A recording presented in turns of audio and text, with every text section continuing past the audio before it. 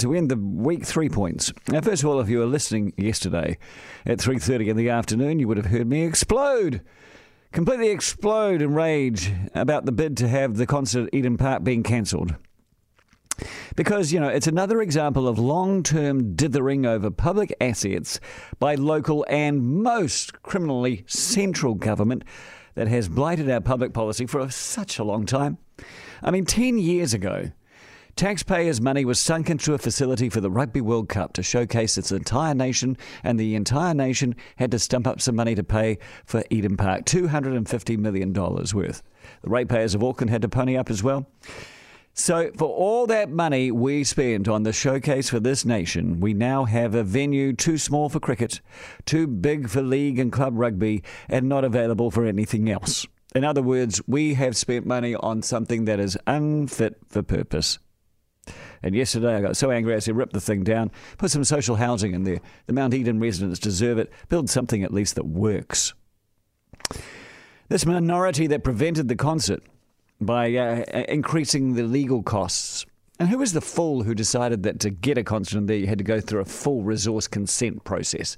Shouldn't have been written into the Constitution in the first place. Anyway, this minority that prevented the concert could also prevent the Indian cricket tour at our so-called national stadium. Don't know if you caught up with this. Because of the time differences, the Indian broadcasters would like the day-night games at Eden Park to start an hour later so their fans can watch their team on telly. No, not on your life, not on your Nelly, says Helen Clark, who says, I need my beauty sleep. Of course, to start a day-night game an hour later would require a resource consent. And we've just seen how expensive and how well those things go. The point is, why did the government mostly, and also the council, fund what is a white elephant, particularly the government? There's other stories this week as well. There's the news that the City Rail link is too small. So hundreds of millions of extra dollars have to be pumped into the tunnels to make them bigger. Not just from the ratepayers, the government, all New Zealand.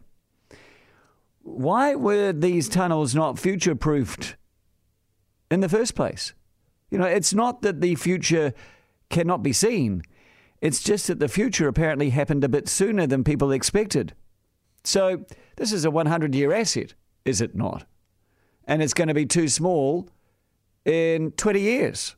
So who was too cheap to underfund a 100-year asset in the first place? The government and the council. Don't even start me on the Harbour Bridge. There's a whole lot of whingers with very little vision who hamstring ideas for a false economy of today. They forget about the future, and they have cost us billions through the years. Shame on them all, and particularly the governments who have wasted taxpayers' money on petty local politics. Now, the National Party annual conference is this weekend, and it's going to welcome back its leader, Simon Bridges, who's been on a 70-day road trip meeting the peeps. Apparently he's met 10,000 people. He's been gone for 70 days. In the paper this morning, he's told Audrey Young, our editor, our political editor, he's a work in progress. Now, I didn't like seeing that. That's fair enough. But every time a real leader has arrived on the scene, they tend to arrive pretty much fully formed and ready to go. John Key, bam. Helen Clark, pretty much. Oh, no, Helen Clark took a while. Jacinda Ardern, bam. A week is a long time in politics. So you have to say 70 days was an eternity. So Simon had better be ready to rock this weekend, because it's fair to say while he's been away, Mr. Mark Mitchell has been impressing on the Mike Hosking breakfast show. And he has ambitions. And you have to wonder whether National is starting to have that creeping irrelevance that Labour suffered in the Gough, Shearer and Cunliffe days. And my final point is good luck to Joseph Parker for his fight this weekend with Dillian White. There is no doubting that Joe has got something.